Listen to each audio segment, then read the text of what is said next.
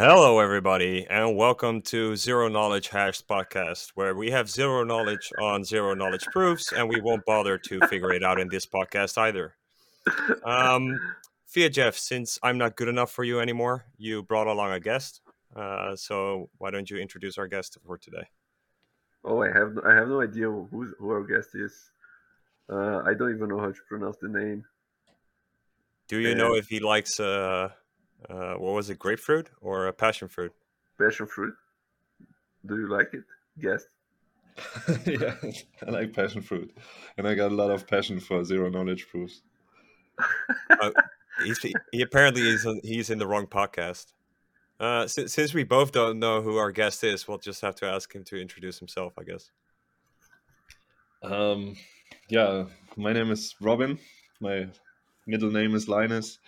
My last name is Secret, and I'm working on zero knowledge proofs for Bitcoin. We are like the project is called ZeroSync, and we are building a chain state proof of the Bitcoin blockchain so that you can basically sync instantly and run trustless light clients and all kinds of other applications on top of that. And do a lot of people care about what you're doing? It's getting more and more, I would say. I think more people care about Nostra, but I think it's one of the hot topics in the Bitcoin field right now. Not the Are you a hottest, but one of shitcoiner? the hottest. If I'm a shitcoiner, I'm a former shitcoiner. Yeah. Oh, that's why you like zero knowledge proofs then. Yeah, I guess.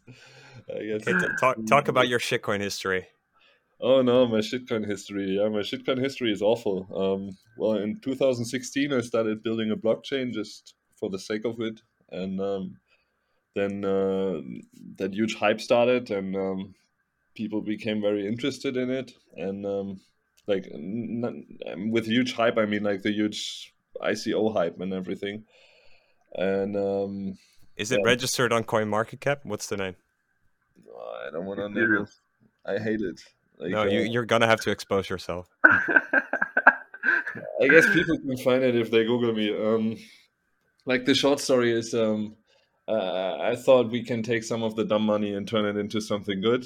And right after the ICO, my co-founders were like, "Hey, those investors are stupid. Let's just rip them off." And I didn't want to rip them off, so they kicked me out. Mm. So you're not rich, and the Sorry? blockchain still exists. Yeah.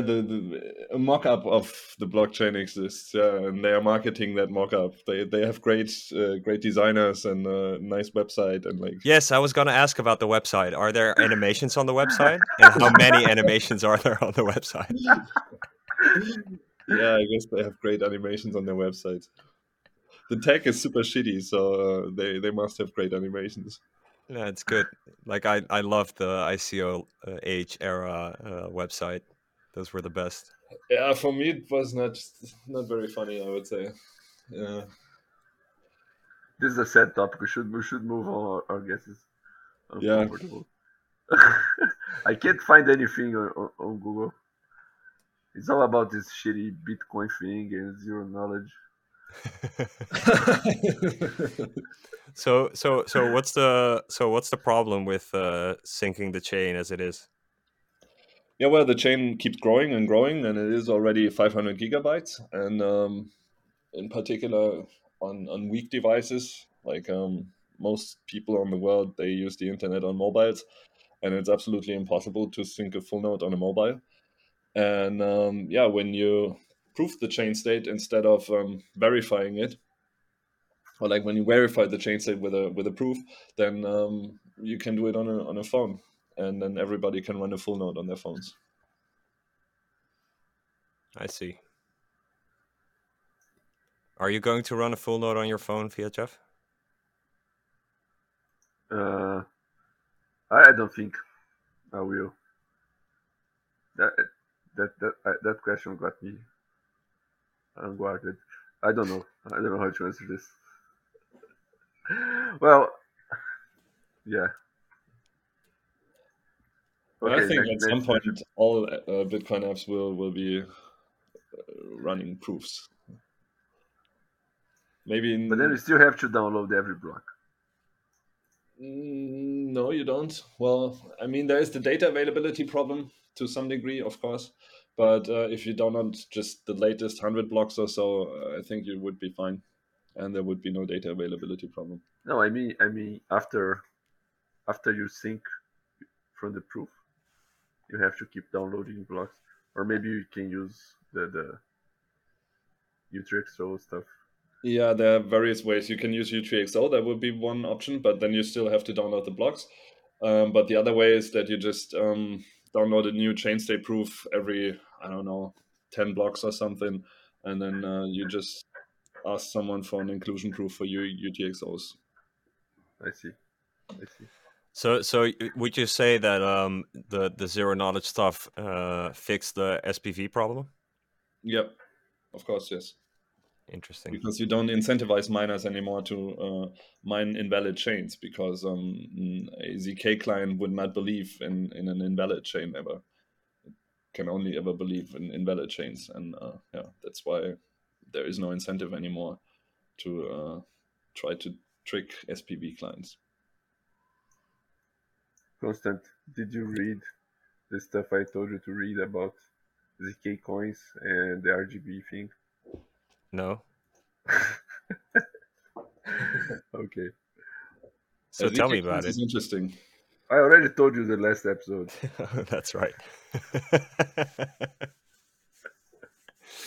No, I didn't. I went in zero prep. I figured I could do zero prep because you already got a guest, and I figure it's like you probably invited him for some reason, so you probably have a No, bunch I, of I, I questions. So I'll just invited tag I along. invited him so you could do your magic questions and extract valid information from him. Valuable. Okay. So we're screwed. Well, that's not true. So I did do prep. The prep I did was that I provided a brute war replay. So we're just gonna watch that one, and then at least we got content. I Yeah, guess yeah, we can do that. yeah. What race do you play, Robin? What race I play? I Yeah, like the Protons usually. he's a Really? Protoss player, just like you feel, Jeff. Yeah, that's sad. I don't like playing against Protoss. It's the same unit, so it's like I don't have any ways to trick my opponent. I have to be better. So when was the last time you played StarCraft? Probably when I was like, I don't know, 15 or so. Long time ago.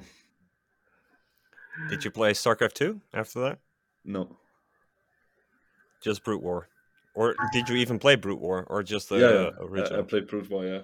Oh, A okay. lot. No one played the original. Brood War came like 2 months afterwards. Yeah, fairly quickly. The same year, I played the original too. Like my You brother played the had it. campaign. Yeah. Played the campaign. I think I already asked this question, but did you play the campaign in Portuguese, Future? I don't remember. I think I did play it in Portuguese. Yeah. When I bought the game, it was like a promotional edition that was cheaper and came in a small box. I think the game was already famous and would probably already had the Portuguese translation. So you're no longer a shitcoiner. Would you call yourself a Bitcoiner? Yeah, definitely. Why? I hate shitcoins. I mean, I've seen shitcoins from behind the scenes, right? And I think the reality is that shitcoins are way worse than Bitcoiners think.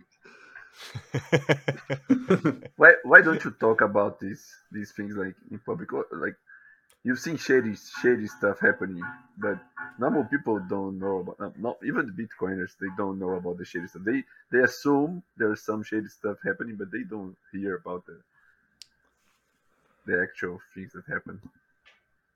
Yeah, I mean, it's pretty much the But opposite. It's like full of lawyers and legal stuff, and like it's not engineers and builders. It's the opposite. It's people trying to do stuff that is like barely legal, and so that it's hard to sue them for ripping off people.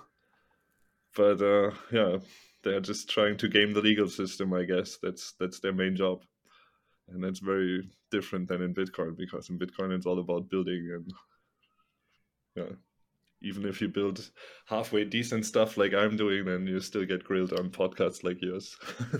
Yeah, yeah, that must be like the peak of your career is now. You can only go down from now. We're going to send the maxi mobs on you.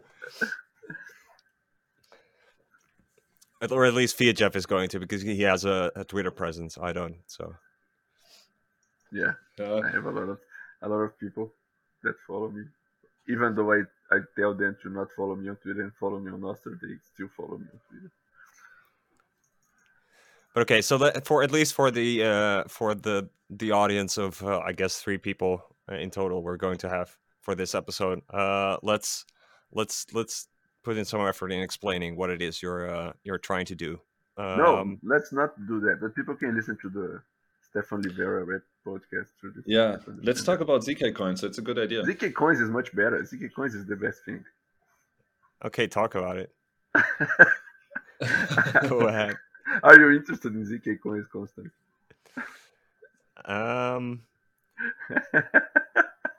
Sure. I'm interested. Yeah, I don't know where to start. It's advancing RGB and Taro, which are token protocols on top of Bitcoin, and yeah, the problem with I don't know where to start. Shall I explain first how RGB works So roughly? why do you remember my explanation from last week, Constant, about RGB and the RGB proposal? I don't understand. Like what You I, didn't explain. I The did.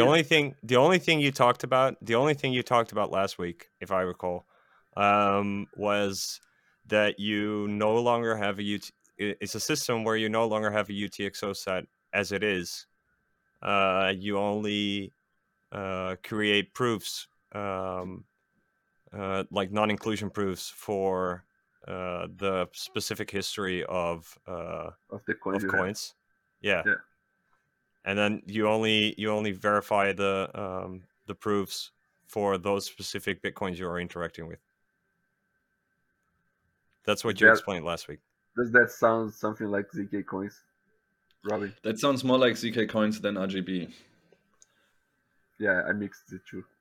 I don't understand why RGB is not using zero knowledge since they've been working on this stuff for many years. Didn't they realize they could use zero knowledge to make their thing much better? I think they knew about it, and like I talked a bit with Maxim about it, and they had it on their mind, but And then you got frustrated in the conversation, and you had an argument, and then you never talked again anymore. oh no, I get along with Maxim, I think. Okay.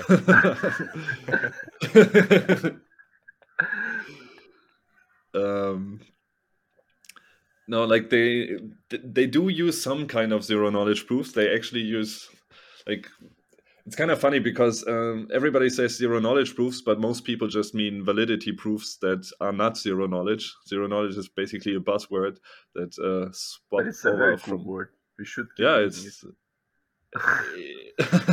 yeah, for ZK coins, it is actually zero knowledge proofs, and maybe it's the first ZK project that is actually using the zero knowledge property of ZK proofs and not just compression. And yeah, they have been using zero knowledge proofs to some degree already, because they are using these Peterson commitments to have confidential transactions. And these confidential transactions, they hide the transaction amount, and they also hide the asset which you are transferring. But they do not hide the transaction graphs yet. They just can't do that. And yeah, with proper proof systems, or like with universal proof systems, or it's also the wrong word because bulletproofs are also universal. But like with these proof systems like Starks, for example, yeah, you can compress lots of data, and you can compress the entire history of coins into a succinct proof, and that is not possible with the bulletproofs that RGB is using. Also, bulletproofs are not very succinct because the verification time is linear in the statement size. So, yeah. So this all relates to stuff built on top of Bitcoin, but Yes. in ignoring the practical reality of things, if you were to create Bitcoin again, would you include this type of scheme? Yes, definitely. It And scales way better. Like you can have, without any soft fork, you can have about 100 transactions per second on Bitcoin. Unfortunately, not BTC transactions, because you need some kind of bridge to bridge into that protocol, to bridge into ZK coins and back. Yeah, but if you no, were but to if make you were to Bitcoin build again, it Bitcoin would again, be Bitcoin. Yeah, that would be great, I think, because you would have better scalability and better privacy. But would you still be able to? So if something were to break, would you know, and would you be able to fix it? Yeah, that's a good question. It like the main problem of ZK proofs in general is that you cannot easily prove the amount of coins that are in circulation, because that's just the nature of it. If all amounts are obfuscated and nobody knows the amounts, then nobody can prove that they sum up to the correct value, and this is a major drawback. And even though these schemes are secure from a mathematical perspective, you never know if there's any implementation issue or something, and then you don't know if somebody inflated the supply with some kind of bug. Right. So I think this is a good topic we can address. So from what it is that you're saying, or if you say that you would create Bitcoin, including this stuff, then I would assume you'd say that the global state is a bug, not a feature. Yes. Yes, and I would disagree. I would, because I would say the exact opposite, is that the global state is the exact feature of Bitcoin. Mm-hmm. If you need global state, because like we needed global state, but if you don't need it, if you can get things working without the global state, why? Yes, Why? but we just addressed that you actually do need global state if you want Why? to ensure that everything is actually working, then you do need global state. And if the whole point of Bitcoin is that it's this, But if the thing is broken, it's there's no way to fix it, right? no, that's not true. I mean, step one of fixing the thing when it's broken is it's somewhat true, but step one of fixing it when it's broken is that it's clear and obvious for everybody that it's broken. Yeah, but we don't have to fix Bitcoin because it's not broken. And if it was, I think it would be too late to fix. The game's already over. This was a I very guess he means weird game. I mean, it actually happened in, was it 2010 or 11? I think it was 2010. So it was fairly early on. What But happened? Was an inflation bug? yeah. So there was a bug. So there was a bug in the system. Even 2018 there was an inflation bug. Yeah, but it wasn't actually exploited. So no. They found a bug, but it wasn't actually there. And in this case, the bug was actually running. Mm-hmm. And if I recall correctly, it was I think it was actually there's a Dutch broker here, Bitonic, and they found out that something was wrong, and they were able to then fairly quickly fix it. Well, I think people had to like they talked about it on an IRC channel, and they agreed to move to the other chain, something like that. Yes. Yeah. They abandoned some blocks. Wow. Okay. But that was early days, so it was fairly easy to then still do that stuff. But I guess the point is that what is the main point of Bitcoin? Well, the main point of Bitcoin is to know that your money's real, right? That's the function of the system. That's true, yeah. So, but there is a little bit more going along with that, because it's not just for those like grand mathematical wizards to know that their money is real. It's really for like most people to know that their money is real. So because it's mostly it's a political there is a geopolitical or political dimension to Bitcoin, which is actually the point of the system, that Yes. anybody it makes sense that there is a reason for anybody to join the system because of these features, right? And I would say that if you don't no longer have this global state, that would actually undermine this. Yeah, to some degree, that's true indeed.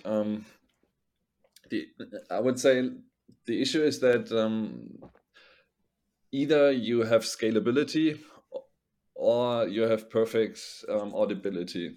Correct. But But the point is Bitcoin doesn't scale, so stop trying to make it scale. I feel like this is not very satisfying. I want Bitcoin to scale.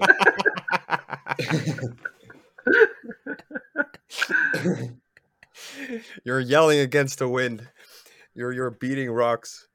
No, I mean, I'm being a little bit facetious, but Yeah. it's like in principle, it's like the thing doesn't scale. So, I mean, it's interesting if you can apply it on other layers for certain. But that's the reason why I asked that if you were to rebuild Bitcoin, would you implement it? So we now uncovered the fact that you are still, in fact, a shitcoiner. So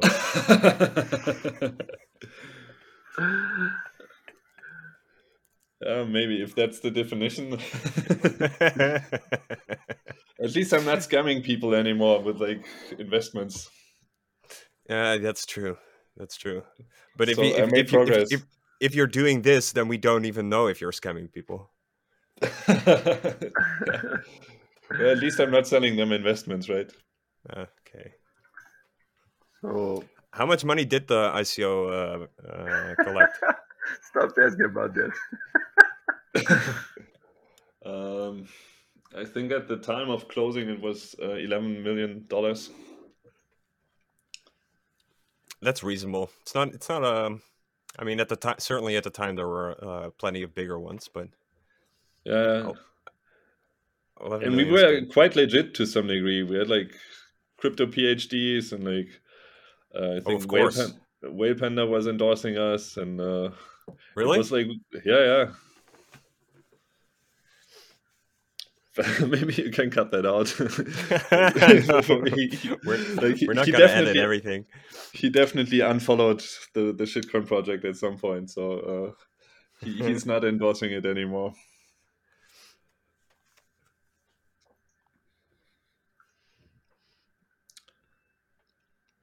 But I do So I do think the UTXO set commitments stuff is at least interesting, because also, I mean, it's a choice, right? It's optional, Yes. if I understand correct. Yeah. Okay, that's cool. I'm cool with that.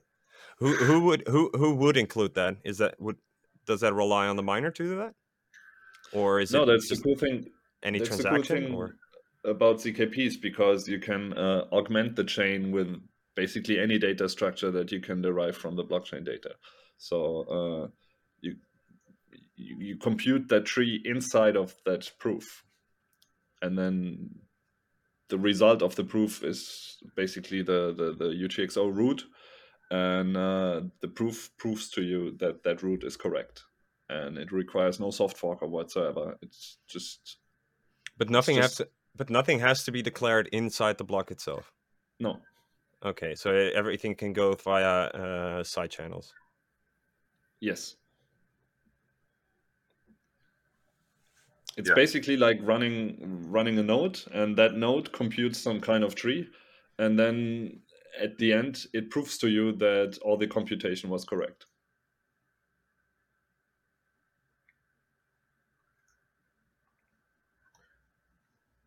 So have you seen these? What do you think about this? I wanted to ask this mempool accelerator thing from mempool.space. Have you seen that? You mean This like has that? nothing to do with anything that you're talking about. Sorry. Yeah, you mean I can pay a miner with my credit card to include my transaction or so, right? That is the thing. Yeah. Uh, I think it's not live yet, right?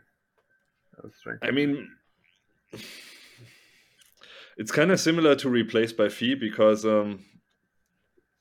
people are already doing it. Like for example, when Burak, when he broke LND, he just contacted a miner and asked him to include his transaction. So people are already doing that to some degree, and it also makes some sense from the network perspective, because why should all nodes broadcast all transactions to everyone all the time? Um, that is not Hmm. necessary. It would be okay if we would just send them to miners. But it's a slippery slope, of course, because the more you think it into the future, the more censorship would be possible if that was the only way to include transactions. And the current way is much nicer because it's very decentralized and it can be very anonymous. I think another factor would be fee estimation. So You could do that in it's bots, no? censorship and fee estimation. I think those are the two factors that play along, or at least are the reasoning for having the type of backbone, P2P network backbone that we have right now. You could estimate the fees from blocks, I think. So Just instead of look at the looking at the blocks. mempool, just looking Yeah. at the past. Yeah, Yeah, the last block. or the Something last like 10 that. blocks. I guess that's reasonable, or at least it sounds reasonable. I have to think about it, but Yeah. I think fee estimation would not be that huge of a problem, but yeah, the censorship resistance, yeah, that would suffer, I guess, when that was the main way to get transaction into blocks. This but acceleration thing.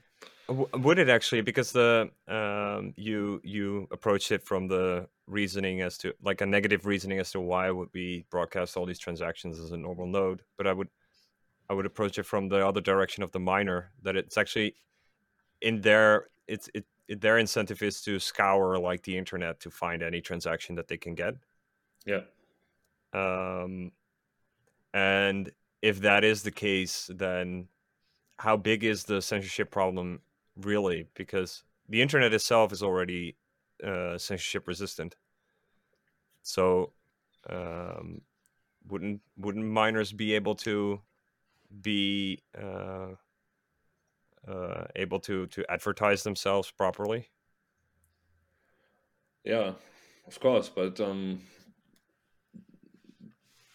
do you as a user find the ones that don't censor you is the question, I guess, because there will be big miners who will be good at advertising themselves and everybody would know about them.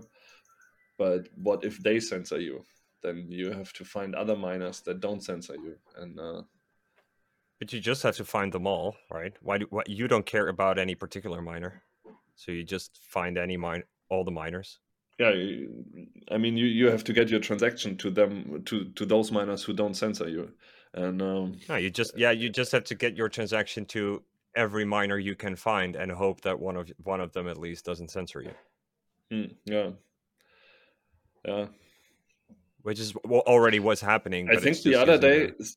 the other day somebody posted on Twitter a transaction that paid I think 100 V bytes or so, uh, and sorry, 100 sats per V byte, and nobody took that transaction. I think he had to increase it to 1,000 V byte per 1,000 bit sorry 1,000 sats per V byte. Until somebody took it from Twitter. Was So that person Craig White or something, or? like just some random dude on Twitter. Um, but I feel like that shows that miners are not desperate for finding transactions on the internet yet. So I'm Oh, not so it sure was if it would work out.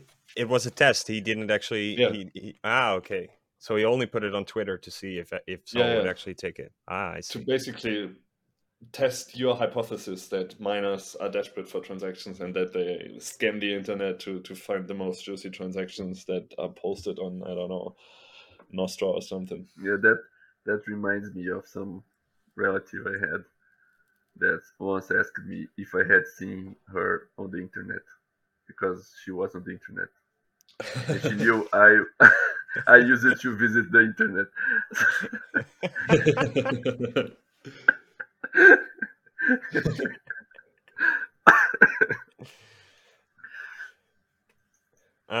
So the fuck, what was it? What I was gonna say? Okay, I forgot. This normally happens to Fiat Jeff, but now it's me. Oh, I forgot everything I had thought about this That's episode. great. Oh, what I remember. So the the thing where you can pay to get your transaction included is actually very old.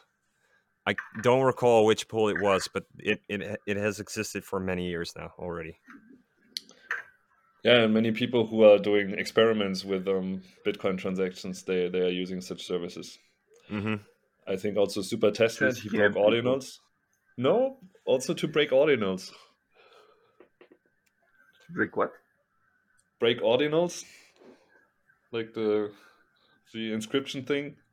Oh yeah. He did, Yeah, but I think he knew someone, and then he talked to someone who talked to someone who got the transaction money. It wasn't yeah. an automatic No, process. Yeah. no. I guess also the automatic processes, they would only accept standard transactions probably, and his transaction was non-standard because it required a transaction that that was spending a zero sats output and it paid zero fees. The fact that Ordinals is broken, did you know that, Constant? Ordinals is broken? Nope. Like, Tell me about it. what? I don't know Oh, the details, but I think all they had to do was to give a number to each Satoshi and identify each Satoshi. But then they had bugs in the software such that some Satoshis don't have numbers. So some Ah. Satoshis do not get are not counted, and and they can't go back and renumber those because that would affect everything that happened afterwards, and all the inscriptions that people bought would change owners. So Oh no, their arbitrary naming scheme has failed. That's funny. Yeah, that's funny.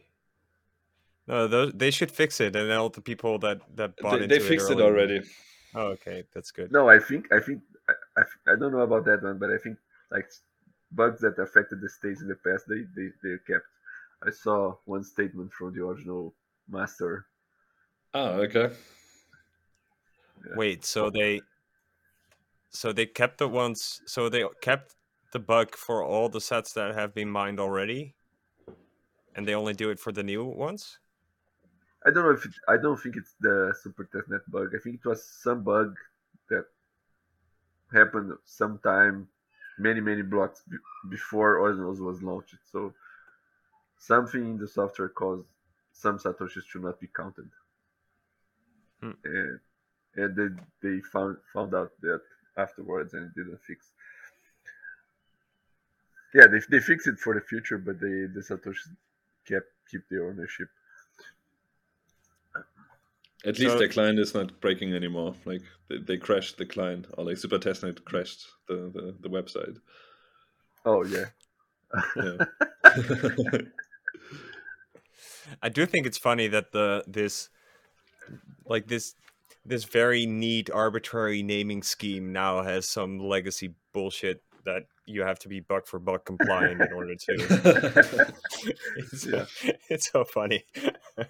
You think it's like because that's a part that really sucks in Bitcoin, and you figure it's like, well, if you're able to do it now, then we probably don't have those issues anymore. But I think this is proof of the fact that it's unavoidable to some extent. Yeah, they're even using Rust, which was supposed to be a language that has no bugs ever. Well, if you implement bullshit with Rust, it's still bullshit, right? But there are other bugs in ordinals. Like you can front run everyone. Like if somebody inscribes their rare people or whatever, you can just front run them if you see their transaction in the mempool, and then As a inscribe miner. it. Yeah, or like Yeah, yeah, true. Yeah, sure. yeah. And then you inscribe it before they inscribe it, and then you claim that they are stealing your incredibly valuable NFT. But that's like the whole MEV issue thing. Why Yeah, these things don't work yeah, on a blockchain? Yeah. yeah. But for some reason, I really don't like. I sort of understand, but for some reason, I just don't understand why people still bother doing it. I It just has to be that it preys on the ignorance of this fact, right? I really wonder if there are that many stupid people, because it has so much traction and it just doesn't feel it just doesn't feel organic to me. Uh, Because what it's a bull market and still people are wasting so much money on this stupidity. I mean, I can see that there are some people wasting stupid money on that, but I don't know. Maybe I'm just too romantic and think that people are not that stupid. they're preying on the fact that there are enough stupid people to make up for it in the future. Everybody is doing that. Yes, that's No the one is entire. actually stupid. Everybody's very smart. No, but does anyone want the things I for guess no. themselves? Yeah. I mean, there's not a huge market. It's certainly not liquid. Like there is no liquidity in the market. Nobody is buying these nonsensical things, no. Or do you personally know anybody who bought like an ape or something? Not an ape, but I know some people that bought stuff. Really, like they just bought it in order to Okay. sell it later. Wow. So Okay. Like from a historical perspective, it's interesting to at least because I can imagine that in many years, if you're like studying Bitcoin, you can just see this bullshit coming along, right? And they're gonna be if you're studying in art history, you're going to have like classes on the bullshit that was posted on fucking blockchains. But that's basically it. It's like some anthropological exercise on studying the retardation of society, manifested and ossified in the Bitcoin blockchain, something like that. You mean like these how are they called, rye or so? These huge stone discs that people used as money. Oh, those are I Yup, I think, right? Yep, yep. I hear Yeah. that story so much. I'm inclined to think it's a scam, fake news, something like that. What did you say, Future? I hear that story about this stone so much I'm starting to think it's a scam. It's a complete myth. Nothing Yeah, didn't actually happen. Somebody just made it up, and then everyone was, "Oh, that's a good that story. We're gonna that run with it." happened. That's great. Yeah, yeah. History of money. Yeah, it all started with stones, man.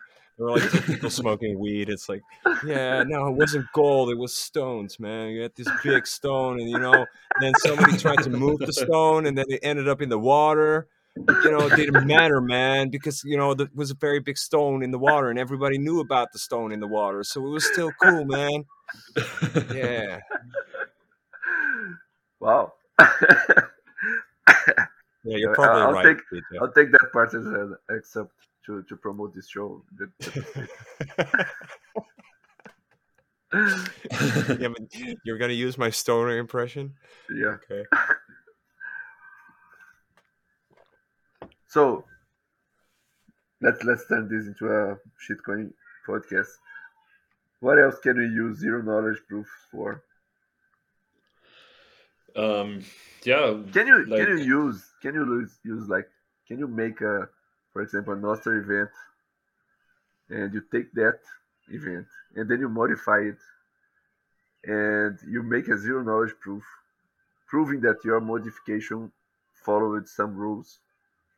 Like you cut only the first paragraph of text, and the signature is still valid for some reason because there was a signature. Yeah, that was a real question. Can you do something like that? Um, in general, zero knowledge proofs are universal. That means they can compute any computable function. And So the function would be just remove everything except the first paragraph, yeah, and you can prove that you did that. So the yes, signature is still valid, yeah, you kinda. can easily do that. Yes, yeah, Wow. you could take the existing signature and then remove some data from the node, and then sorry, there's somebody knocking on the door. Sorry, no, later. Yeah, Yeah, but that's not very I'm in a useful, I hotel. guess. I would Somebody's never. going Yeah. to perform a $5 wrench attack on our guest. Yeah, that's why I started talking, so no one would notice. This is all an elaborate op to rob you of your Bitcoin.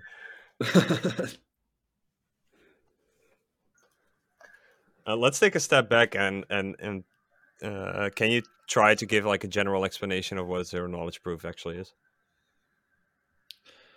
um, yeah, like they were invented for privacy purposes. That the idea was that you can um, prove stuff on encrypted data, basically.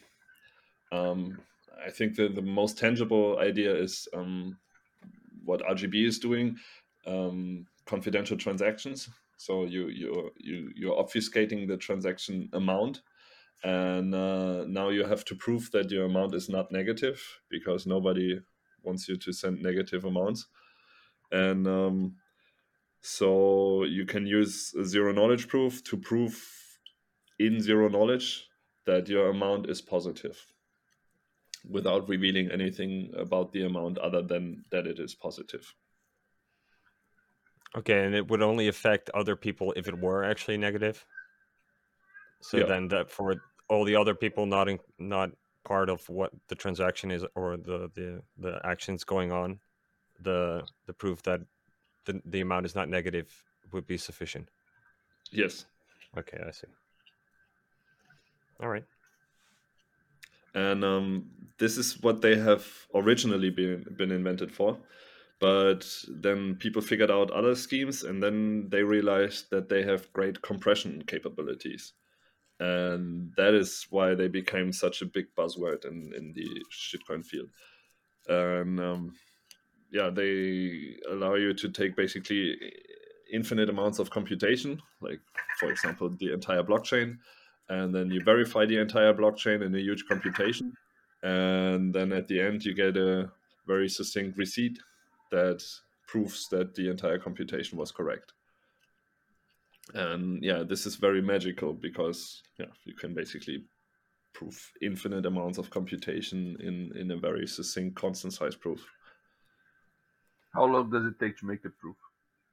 Yes, and there's a huge asymmetry here because generating the proof is very expensive, but verifying the proof is very cheap. But how much expensive? Well, it depends a lot on the statement, of course. When we're talking about the Bitcoin blockchain, the initial catch up will be very expensive. We assume that it will cost about like $10,000 or something on very beefy hardware, probably even ASICs or so, or like FPGAs. But once that initial catch up is done and we have proven the existing 800,000 blocks, then extending that chain proof with the next block is much cheaper. And we want to have a distributed proving system so that people can just participate in that and that we are not a central point of failure. And But then then would it be like nested? So you have like the proof for the first so many blocks, and then yes, when another block comes, it's just like the proof of that the combination of those two, of like the exactly. first blob of the first bunch of blocks, and then that other block, those two combined, is Yeah, actually valid, and then you yeah. do the same thing over and over and over again. That's called recursive proofs. So you verify a proof in a proof, Yes. and Okay. yeah. So and you extend the chain proof by verifying the previous chain proof and adding a new block proof to it, and yeah, combining the previous chain proof with a current block proof gives you the next chain proof. Is this exactly what that shitcoin Mina is doing? I've seen this shitcoin called Mina. Have you seen that? I Yes, think this is their entire sales pitch is yes, that you do that, and then you yes, can do that on Bitcoin yes, very exactly. easily. You just need $1 million, and which is Well, more, not which a is million probably less dollars, than but $100 million. Yeah, not a no, not $1 million. Like I would say 10K is enough, or maybe 20K or so. We haven't done it yet, so I'm just guessing into the blue.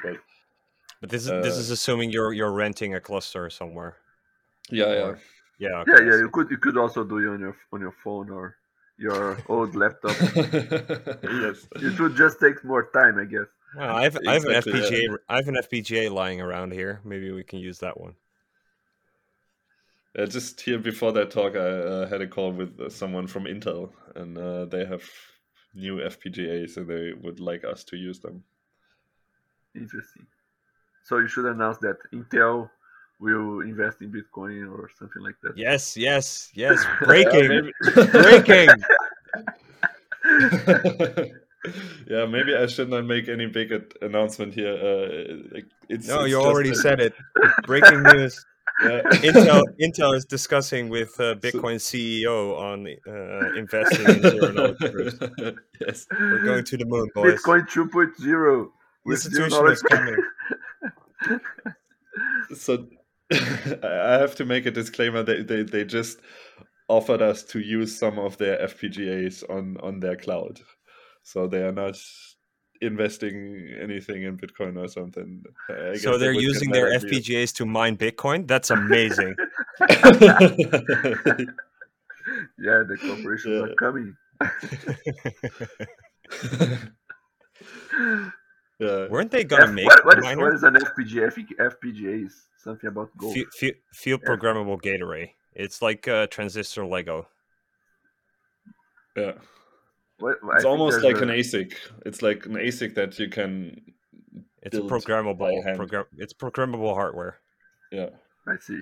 I see. Yeah, but I was talking about PGA actually, professional golf, something. Professional Golfers Association, maybe. Ah, okay. And do the professional golfers like passion fruit I think or they're not? investing in Bitcoin now. Yeah, Ah, okay. and they use Bitcoin instead of the golf balls. They will slap Bitcoins in the hole. Yeah, And then they use zero knowledge proof to prove that they actually did the 18 holes or what? yeah. Each golfist can play alone. No one needs to watch, and then they just prove afterwards that they made some points. Yeah. See, I found a new use case for zero knowledge proofs. I'm gonna make a blockchain for it and be rich. So, what So do you what is think? okay? Let's Okay, go ahead. Go ahead, Fija. okay. My question is much better. What do you think? Do you think it would help to get any private merged on Bitcoin Core if we offered some money to someone to go there and do it? You want to offer money to get any pref out merged? Yeah, I offer money so someone will step up, take the money, and spend a year of their life opening a pull request and addressing comments and dealing with everybody that will shit on that person and finally getting it merged. Is that a strategy that could work, or what's the best strategy? I have a better alternative. So what you do is you set a bounty where in which you promise to burn like 1 million Bitcoin if any pref out gets And included. then everybody will be more. Exactly. But 1 million Bitcoin, that's way too much money. And still wouldn't make any difference, any noticeable difference to anyone. So Well, Really? if You you don't had think so? I don't think Burning so. like close to 5% of the supply? I don't know.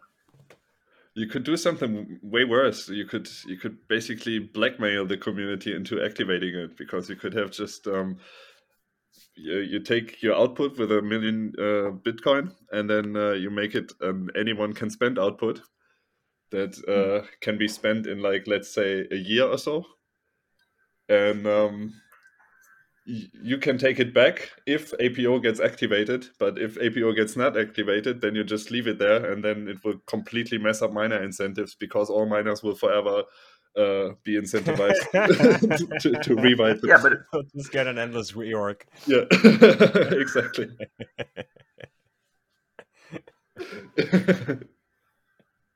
no, but I don't think you can do that with soft forks. I think you can do it uh, because the soft forks, like if you use the rule and the soft fork is not in place, then it's automatically anyone can spend. So you're actually doing the opposite, right? No, I meant like you use it as to blackmail the entire community. That you are like, hey, I will completely mess up Bitcoin with my Oh, one yeah, I million see, I see, I BTC. see, I see, I see, I see it now. Yeah. Yeah, yeah, but I don't think anyone will understand that until it happens. Uh, Yeah, I don't. I I don't. also I don't think we actually got to. So why are you a Bitcoiner?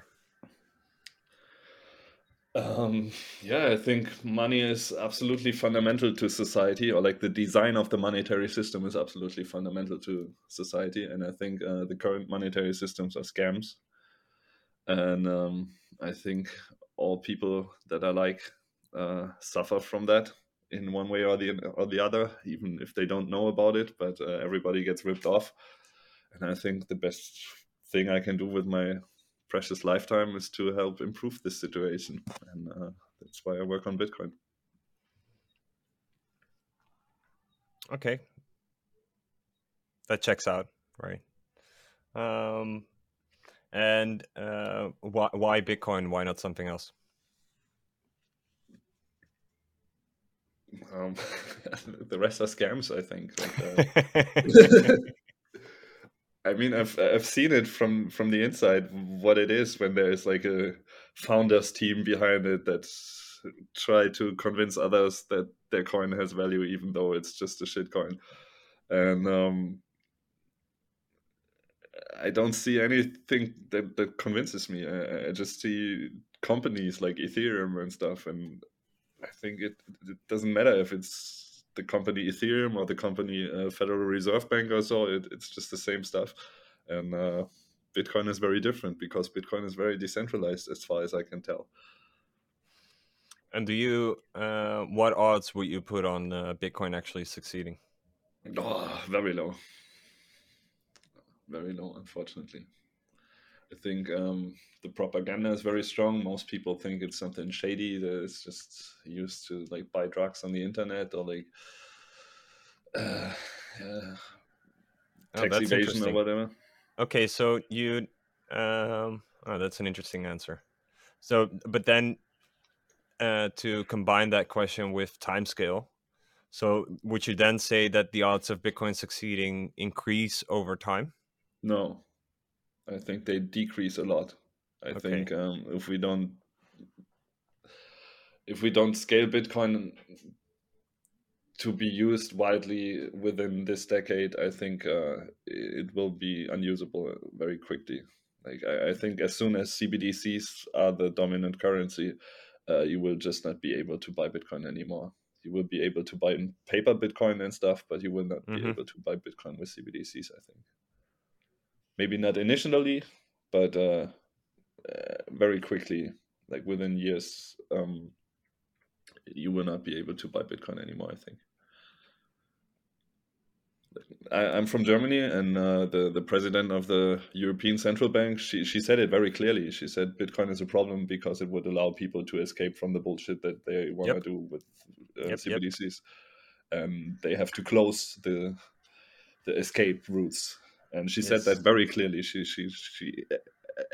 even used that word. She said we have to close the escape routes because otherwise we cannot have negative interest rates and all that stuff. And yeah, I think like many people think the government is just stupid and incompetent, but I don't think so at all. I think they are very incompetent at delivering what they are promising to people, but I think they are very competent at ripping off people. And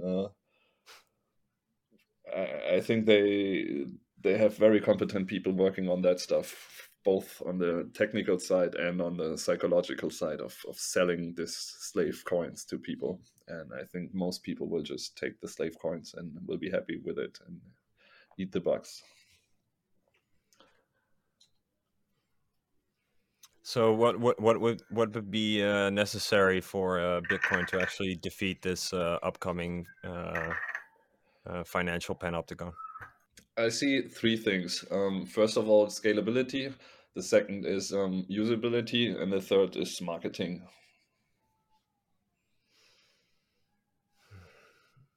Okay, so let's start with the first. Sorry, the last one, marketing. Yeah. What would your ideas be there? Because it's something it's very hard to coordinate, right? There are no budgets, etc. So Yeah. everybody's just doing their own thing. What are your ideas there? Um, Shouldn't these no like these efforts that people do to promote Bitcoin, like Jack Dorsey gives money to Bitcoiners, like everything is spent on worthless open source projects that in 99% of the case no one is going to use. Shouldn't these people just making some companies try to do things that will move Bitcoin closer to people, to real world use cases, or instead of just making wallets, like everybody's making wallets and Just but developing. how are you going to bring Bitcoin closer to people if not via wallets? No, you create something that is something that people want, and then you sell that in exchange for Bitcoins, and like you make a company. You I, just mean make an ice cream company and then say yes, we're just gonna exactly. sell the ice cream for An ice Bitcoin. cream that has the best ice cream, and they sell the ice creams for a very cheap price, but only accept Bitcoin. And then you can afford some losses because you have money that would otherwise have gone to the pockets of worthless developers making wallets.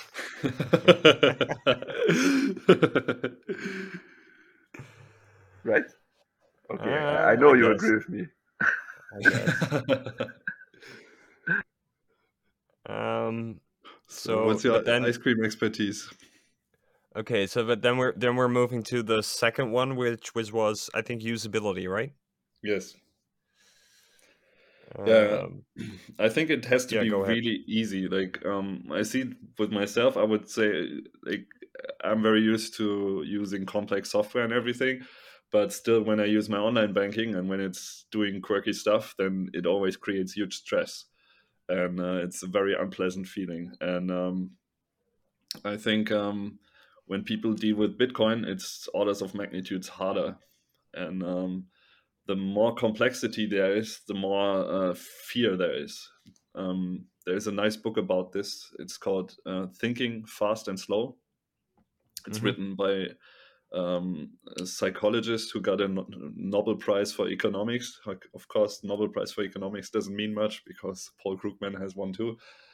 But And it's not a he's Nobel Prize. It's whatever Bank of Sweden. Everybody says that all the time. Okay, go on. yeah, but like main ideas in his book is that our brains have two systems, the system 1 and system 2. And system 1 is like the archaical system. It's very old, and we have it in common with like lizards and everything, the lizard brain. And on top of that, there's the neocortex that is that can do the complex stuff. So we have two systems. One is very fast and dumb, and the other one is very slow but smart. And the fast but dumb system, it takes over whenever whenever there is fight or flight situations. And we are programmed by evolution such that, like during the times that we lived in the jungles, when we heard something in the bushes, it was a good idea to just run and not think too much about it and not have a philosophical discussion if there could be a tiger or not. The system 1 just quickly made the decision, hey, I induce fear into the brain, and I will tell it to just run. And that was a good heuristic that made us survive. And this programming is still active up to today. And when people are interacting with products, and in particular also financial products, because financial products are linked to like food and survival and everything, then this system is also very active. And when there is too much complexity, then we get fear, and we get even fear of death in the end. We fear that one of our most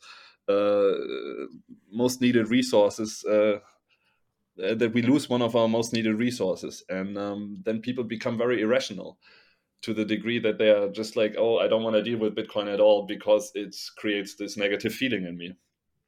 But And but what if all the tigers are aggressive because they're frustrated about the fact that nobody wants to have a philosophical discussion with them?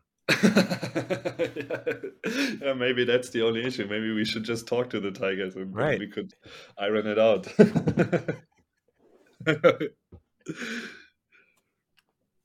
What do you think of that? Have you read that book from Julian Jaynes, The Origin of Consciousness from the Breakdown of the Bicameral Mind? Something like that. No, I don't know. I think the thesis of the book is that the ancient man didn't have consciousness.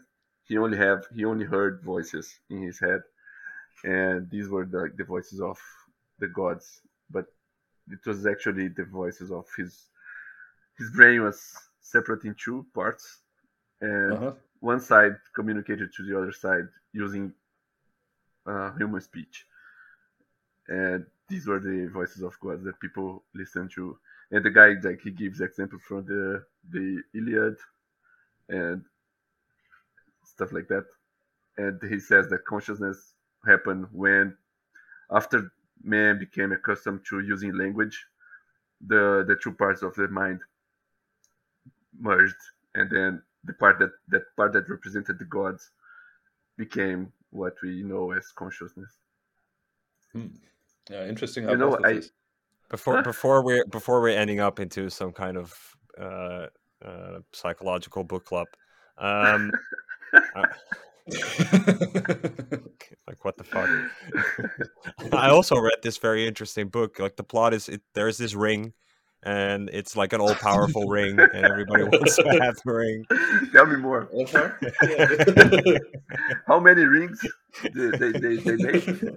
Well, there were a bunch of rings, but they were all in this control of this one ring. So you. Okay, so that's the things. Things need to be. I'm totally going to blackpill and depress you after this, even though I can't, because you already said that you think the odds of Bitcoin succeeding are very low. So it needs to be more user friendly. Okay, I get Simplicity that. is key. Like, Yeah, Apple is the most valuable company in the world, or used to be the most valuable company in the world, because their products are so damn simple to use.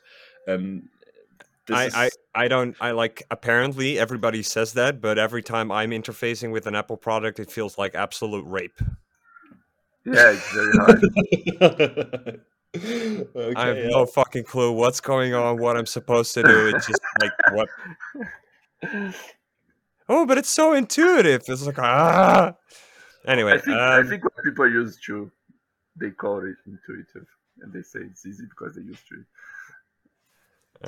and the first one Well, was so we had marketing, usability, and scalability. yes, it Okay, really so has to scale. yes, so we can conclude that Bitcoin doesn't scale. It uses these public-private key things, which it's nice, but it's an absolute fucking nightmare. And key management is just hard, and Oh yeah, it has a very high threshold for responsibility.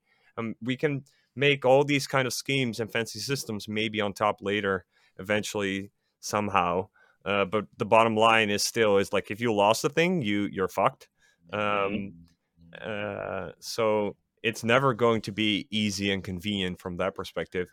Maybe the layers that we build on top of it Yeah, eventually, but that's maybe. still much better than having to run a Lightning node, right? Yeah, yeah, I guess so. And like, there's no coordination in marketing, so we are stuck with all the fucking morons on Twitter that have all these weird ideas on what Bitcoin is, and they create false promises, and then people have the wrong expectations on Bitcoin, and then there's a fee spike, and then everything breaks, and everybody is frantically confused because they don't like, why isn't this the thing that I thought the thing was? And then we're going to have a scuffle. So yeah, it's the three things that you identified that I think are fair. Like if you say like this Bitcoin needs to succeed, it's like What's the solution? I don't want to hear about the problem. I want to hear what can we do? I I What accept that it's not going to be like, approach it from the other direction. People approach it from like, we're going to unbank the bank, or we're going to bank the unbanked, and like all the poor people in the global south, and like all these poor people and whatever. Jesus Christ? It's like, no, just approach it from the complete opposite direction. Is like, can the elites of the world use Bitcoin? Can states of the world use Bitcoin? Probably yes, right? I'm not really worried about them being But they're able not to use it. interested in using that. They're not interested in using that Oh, at all. I disagree. I disagree. I think there is geopolitical game theory for them to actually use it. And I think that's something we are seeing played out. And I mean, it's not certain, but the hypothesis at least is there is that if you have, so the hypothesis is that a large um, reason for the incentive for power is sovereignty, which basically just means like, I need power in order to ensure that others with power can't fuck with me. yeah, Right? That's a lot. That's a large part for the motivation for power. It's not everything, but it's a large part of it. And neutrality actually gives exactly the same thing, because even though you don't have power, you're still ensured that others don't have power over you anyway. So that's something that Bitcoin provides. So it's and then so from a geopolitical perspective, That's something that the gold standard provided, but yes, it failed. yes, because there are other reasons. Because gold is very cumbersome. It's like, from a monetary perspective, just reducing it to information is Yeah, but far that's not far superior. that argument. That was not why the gold standard was abandoned. It was abandoned because the states are very bad and evil. yeah, And the argument that people use, that saying that Bitcoin will succeed while gold didn't, are because people can hold their own bitcoins and the people couldn't hold their own gold. So that made it much easier for the state to take the gold. Yes, but the states are still using gold. Central banks still own gold. Central Yeah, banks they still just buy own the gold. gold, but they don't use it for many things. They don't use it Yes, for but they're anything else. still using it. Yeah, but it helps us nothing that they're using it in the way they're using it. No, We screwed anyway. but We it have giant yes, inflation. okay, yes, Mr. Fiat Jeff, but it would help us if they would use Bitcoin for the in the exact same way that would still help us. It wouldn't because help we're us also because able they to would use Bitcoin. no, because they would put the CBDC stuff on us and they will hold Bitcoin on their banks, on their vaults, and it would be the Yes, but same. then that still allows me to have Bitcoin and use it. It doesn't. It doesn't because you can't do anything with that Bitcoin. You can only buy it through illegal means, and you become a pariah if you do it because Bitcoin is not the money. Bitcoin is just some crazy shiny thing that you No, that's just want. saying it doesn't help. It doesn't help enough people for your liking, apparently, in enough places in during Well, enough time. I can buy gold today, but helps me nothing to buy gold. I still have to use the Right, fucking because the government utility of money. gold itself, because the monetary utility or the financial utility of gold sucks. Because Yeah, it will be you the need same. third parties to use it in it. Like No, you that's not just why need. it sucks. It sucks because no one accepts it. No one wants it. Mm. But the thing And is that you okay. But let's say that there is somebody at the other side of the world that does accept gold. You can't reach that person. yeah, but whatever. There are a lot of people that But I want can reach Bitcoin. them with But I Bitcoin. can't buy anything that I use day to day with Bitcoin. And people that pay me money, they don't pay me Bitcoin. And Again, so now you're still again. So this is and my prices point. are Is not paid in you're Bitcoin. approaching it from the you're approaching this from this perspective. My point is, let's approach it from the other side. Yeah, but what I'm saying is that we need this side, or the other side is useless.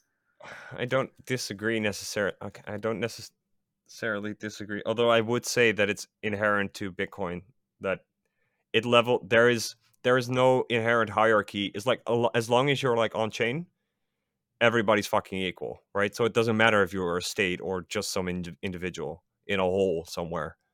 Um, so that's the difference between gold and Bitcoin in that regard. But it wasn't actually done. So it's like, does it work if we have this spectrum of like elites and states and big corporations and uh, moving from the I scale think all the way to like poor criminals is people in better. Africa? What do you say? I think criminals are our best chance. Yeah, well, Criminals and criminals are on that spectrum, I guess. Um, but the point here is that you I think it's more important to see like does it actually uh, is it actually viable for the left side of the spectrum, right, the high end, let's say, and then we can and then we can have optimism and hope in relation to how far we can push it to the right side of the spectrum. But if we're going to make demands or expectations of the system in relation to the right side of the spectrum first, you're just going to set yourself up for disappointment. It's like well, Bitcoin needs to scale. Fuck you, Bitcoin doesn't scale, and it doesn't just need to put scale drive in order chain. to it. Just put drive chain there, and you got scalability. You make a drive chain, you make a ZK coins side chain, and then you have infinite scalability. Yes, Robin that's all. just That's promised. all. That's all very good and hopeful and to push it to the right side of the scale. I agree. Well, if you show me some evidence that there is someone on the left side willing to want Bitcoin, to Like I use don't Bitcoin. want to say El Salvador, but I'm going to say El Salvador. El Salvador is the left side. El Well, Salvador it is the is left a side. country. It is like it is a guy who got to the Yes, presidency it's an against elite. everything, against the entire elite of the country. He just got voted in and started doing crazy stuff. Yes. Yeah, that's not the right side. The right side is the World Bank or whatever. Oh, it's like These as long as bureaucrats, these long-lived politicians that no, that's just control those they are have just much more power fractions. Those are factions within the left side. within And the the whole right point side. is that it's not going to be adopted in the center of the power structures first. It's going to be adopted in the margins. And El Salvador is one of those marginal places. That guy will be killed like any day, and they will revert all his policies. He has no power. Like he has the entire power of the state because I don't know how he made that, but he has no actual support in the elites. Like, he So got there by luck. so And what is your argument here? Is that in the 13, 14, the mere 13, 14 years that this thing exists, it only has El Salvador. Is that the point that you're making, or what is actually the point that you're You're making? sounding like a maximalist. Okay, okay. I'll stop. I'll stop arguing. I don't know. I don't have anything else to say. But No, it's like my point is just like I've and to the extent I had any idealism, I don't try to be idealistic in relation to Bitcoin. I try to be very, very pragmatic and realistic as to what's going on, what actually is this thing, and how will it interface with the world. And what I see on for the most part, it's like on the Bitcoin Twitter and the narratives going on, they are very hopeful and optimistic, and they're and if you ask me, they are setting up the wrong expectations. It's just Roger Ver. Bitcoin is free, and the transactions are free and instant and private all over again. It's the same bullshit over and over again. It's just like slightly different narratives on slightly different domains, but it's every single time people try to push the nice fairy tale story, and then they bump their nose because it's not true, and then they're disappointed and frustrated or whatever. And I don't actually think it's like, maybe it's helpful. I certainly think it's unavoidable, because like this is the stuff that sells, right? It's like it's shitcoin-esque. People justify it just by the fact that that they're doing it within the Bitcoin let's world. just cut this part. It's too depressing. Will,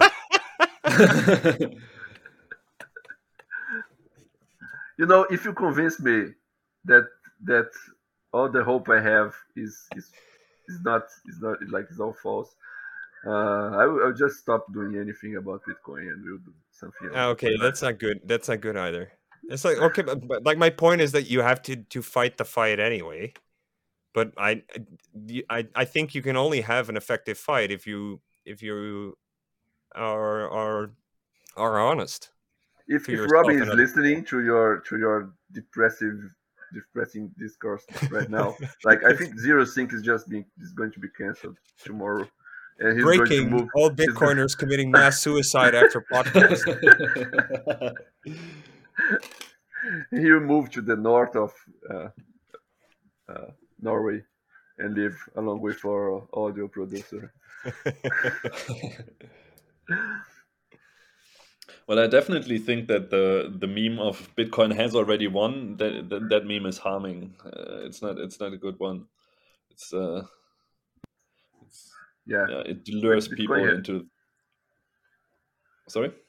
yeah, but I think Constant is like on board with all these people. Although he doesn't believe Bitcoin has already won, he's also like Bitcoin is the best. He can't change Bitcoin, and I don't know how I don't understand what Constant thinks. Like his mind is a giant Hey, Constant, puzzle. what do you think about drive chains?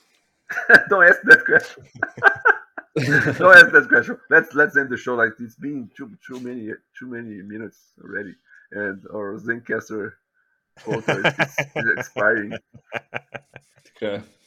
No, that's bullshit. We have plenty of time left.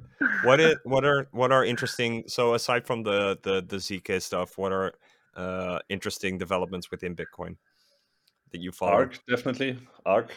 Like, I'm currently here in San Francisco, and I will go back later today to Burok's Hacker House, and Super Testnet is also there, and a couple other people will also come over. And yeah, I find Arc very exciting, and even more How do exciting is you Drive how do Chains. you okay drive chains? Sorry. I was going to ask about Arc. How do you think it can it work even with all the absurd liquidity requirements? I don't know if they are too absurd. I think there are many. I say One transaction every 5 seconds, and the server has to commit funds, and the funds have to stay committed for 1 month. Yeah, not necessarily that 1 month is not a God-given number. It's just like a random number that Yeah, Burak yeah, picked to make an argument. If you lower that number, then yeah. yeah, But you can still like make. I can still send to myself uh, a million satoshis every five yeah, seconds. that is FUD. Like that is, I mean, if you do that, you can do that, but you will just make the ASP happy, right? Because they will Really? charge you their fees. Yeah, of course. How much do they have to charge I mean, to the make it? argument is basically the same as like, oh, I can just spam Bitcoin because I make so many transactions that, yeah. No, because suppose I have. What would be the fee to make these this kind of transfers not worth Well, the doing? fee will always be the capital cost of the ASP and the cost of operation plus the profit that they want to make. And as long as you are paying them those fees, they are happy because they are making profit. So you don't break it. But it's I'm not sure to what extent it's actually FUD, because you can effectively denial of service the Arc server. Maybe, but they can Because detect it's way such cheaper an for, attack definitely.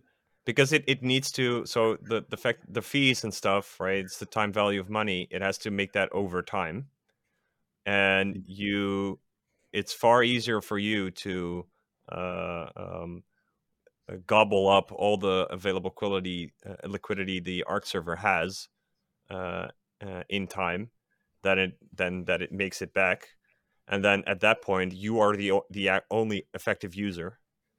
Um, so now you denial service that Arc server, so any other user is not going to either join or use that server anymore. And if you do that enough, then you're uh, um, the Arc server is profitable Hmm. for the time that you're doing that, but they're not actually getting any customers. So then the question is that the moment you stop, will it actually gain customers then afterwards? I think you can If all the have all people kinds have, of mitigations against this attack. Like first of all, you can track UTXOs to some degree. You can also slow down how fast they can be transferred, so that you cannot transfer them every 5 seconds, or that you can do that only 5 times in a row, and then it starts slowing you down. but I can. Um, It's supposed to be very private and stuff, right? So I can just Sybil. mm, yeah, okay. That coin join thing is another layer of complexity that I don't think most transactions will actually use that coin join. Okay. One, I don't think this particular point is very interesting. But my main question in relation to Arc, and maybe you have a response, so maybe you can give it to what's his name, Burak? Borak, yeah. Yeah. So his motivation for this system is to make something for like easy and for end users, right? Yes. Okay.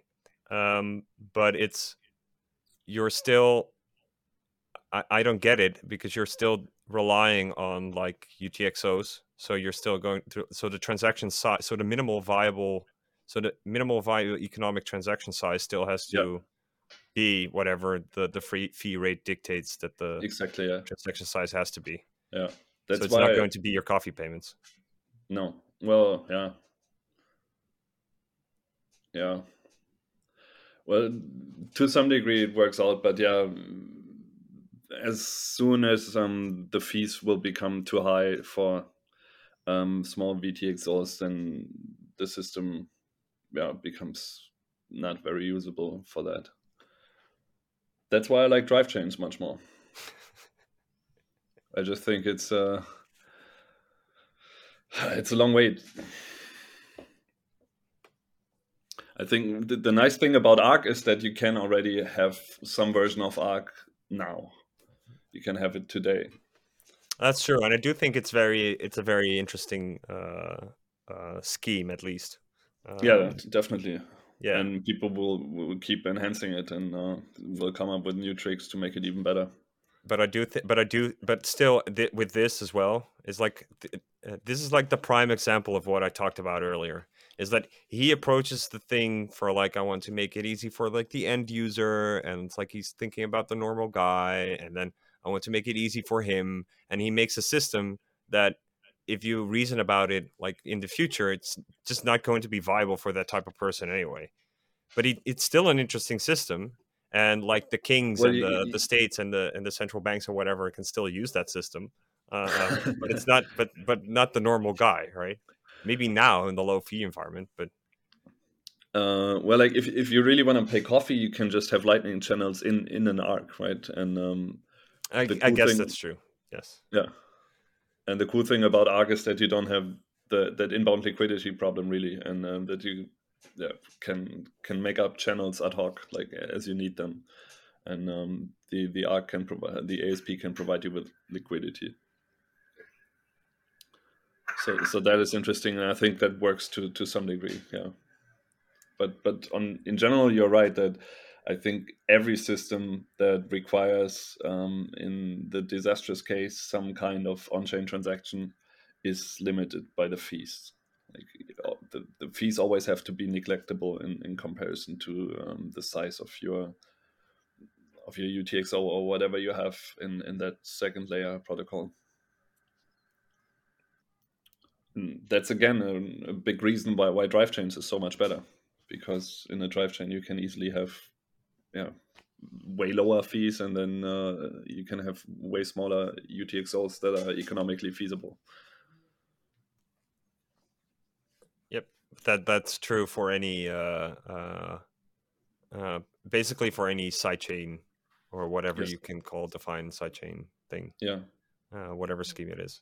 That's why I believe sidechains is the solution, or like at least the best solution we have currently, or the best approach. It's not working yet, so I won't call it a solution, but it's the best approach that we have. Yeah, and then my point would be, it's like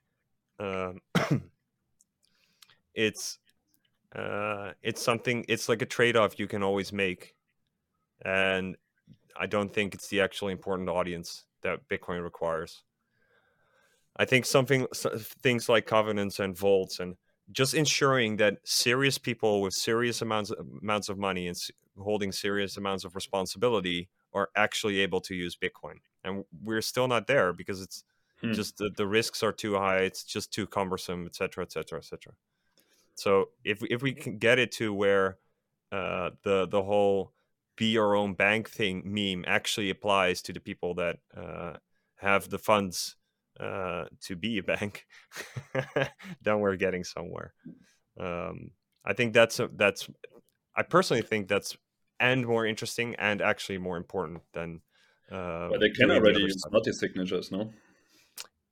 Okay, yes, but that's only, so the multi-signature stuff is something from the past couple of years, slowly ramping up. The wallet's there, improving. But yes, it's an important part. But you need, I think, the reactive security thing that vaults give you is a must-have. You cannot rely on like defending yourself at the start, and then finding out it wasn't good enough, and then you're fucked. You need something after that as well. So you need both. Yeah, maybe. Especially because, again, key management is a bitch. Nobody wants to fucking. It's just too damn hard. So yes, you can do a lot of things with keys, but I think having security implemented in on the contract side is actually a lot better. Yeah, it increases the complexity as well, but yes, definitely I would love to see vaults on Bitcoin, yes. Yeah, This is the longest episode. That's not true. It's like 1.5 hours. Maybe it is the longest episode. Do you have any questions for Fiat Jeff still? No, I don't. So, do you have any questions, Robin? What's your take on drive chains? Would you activate them? on your note. So, with this bombshell, we're going to end this podcast. Yeah, I No, think this you was guys, you guys should invite Paul Stork. Yeah, Fia as Jeff wants constant, to. as constant. Our producer wants, like, he's producing this show. He's Uh-huh. making the website. He's making the podcast available. Only in the hopes that we will invite Paul Stork. And Constant, I don't know what he thinks about it. He doesn't say anything. He doesn't say what his take on Drivechain, as you can see. But I think he You doesn't like like my. arguing, no? You like arguing, and I think Paul Stork is one of the best guys to argue with in the Bitcoin field. You didn't ask me any permission to invite Robin. You just did it. Yes. See? Yeah, because Yes. I think you would find him interesting and interesting topics. But I don't know. I think you, if I invite Paul Stork against your real, you will sit. I think he just agreed. No? I mean he didn't disagree. So there's Yeah, yeah, I think he did. That's true. What do you Yeah. think is the best Bitcoin podcast, Robin, at the moment? I Except think for the this unhashed one. podcast, yeah, except for yours, like next to yours. Have you even listened to one episode of this podcast? Yes, I've Wait. listened to your previous episode. did you listen to it because Fia Jeff invited you? No, I listened to it before he invited me. Okay. Yeah, How did you find the podcast? he posted it on Twitter. I see. I didn't You fully think I listen don't to it promote the because podcast? yeah, it was the first time that I heard about it when you posted about it last week, or like even this week. So you're not good at promoting it. I think it's a very good podcast. I find it very entertaining, but you're not good at promoting it yet. Especially the So, StarCraft stuff. That's like the highlight of the. Definitely, yeah. yeah, I promoted it on the StarCraft Reddit channel. I did. Yeah. All right. They have a long history, you know. Isn't there that meme where like some StarCraft tournament in 2014 or so paid like I don't know the third place got like 100 Bitcoin or something. Mm-hmm. Yeah, there's that. Yeah, last place of that tournament Yeah. was a bunch of Bitcoin. Yeah, so StarCraft people they have a long history with Bitcoin, I guess. You didn't So it's say what's the best podcast. there are a couple ones that I like. Of course, I like Stephen Livera's podcast. I like the Unhashed podcast, and I like Hash is not a I, podcast. It's a dead podcast. yeah. Not a podcast. Unfortunately, they are not very active anymore. But they But I were liked very it a lot. shitty. Anyway, like, they were awful. I like them, and I like Ruben a lot. And yeah, I like some German podcasts, like 21. 21 is great. The German Bitcoin community in general is great. I hope I don't miss any important ones now. Okay. Are you planning to go to the Bitcoin Amsterdam conference this year? Good question. I think I'm traveling somewhere. That's the reason I didn't go there. Do you like France? France? Like France, you mean? France. Yeah, Yes, yeah. the country is asking. Are you like Yeah, I love France. I live right next to the French border. From my place, I can basically walk to France. Okay, Yeah, and how much of that border should be moved backwards from where you live? I think it's good how it is. Like the place that I live in, it was moved back and forwards. It was like French, then it was independent, then it was German, and then it was independent again, and French and German. And Yes, but the so, place name is German, and the place name of the city neighboring that city that you're in, that's actually in French territory, is probably also German.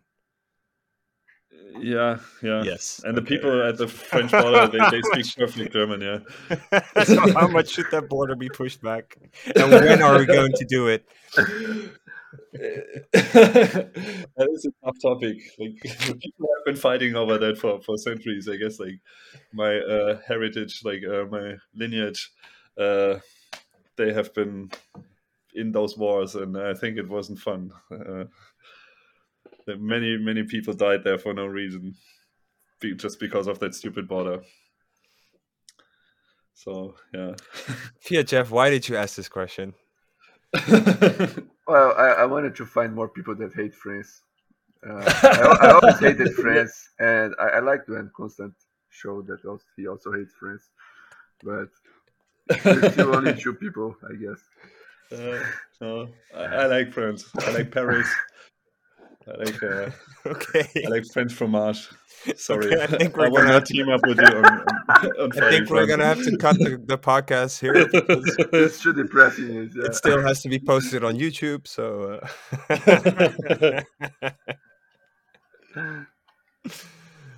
all right. Okay, let's end. This is too large. This is the biggest. No one's going to listen to this part. Not even the AI from YouTube.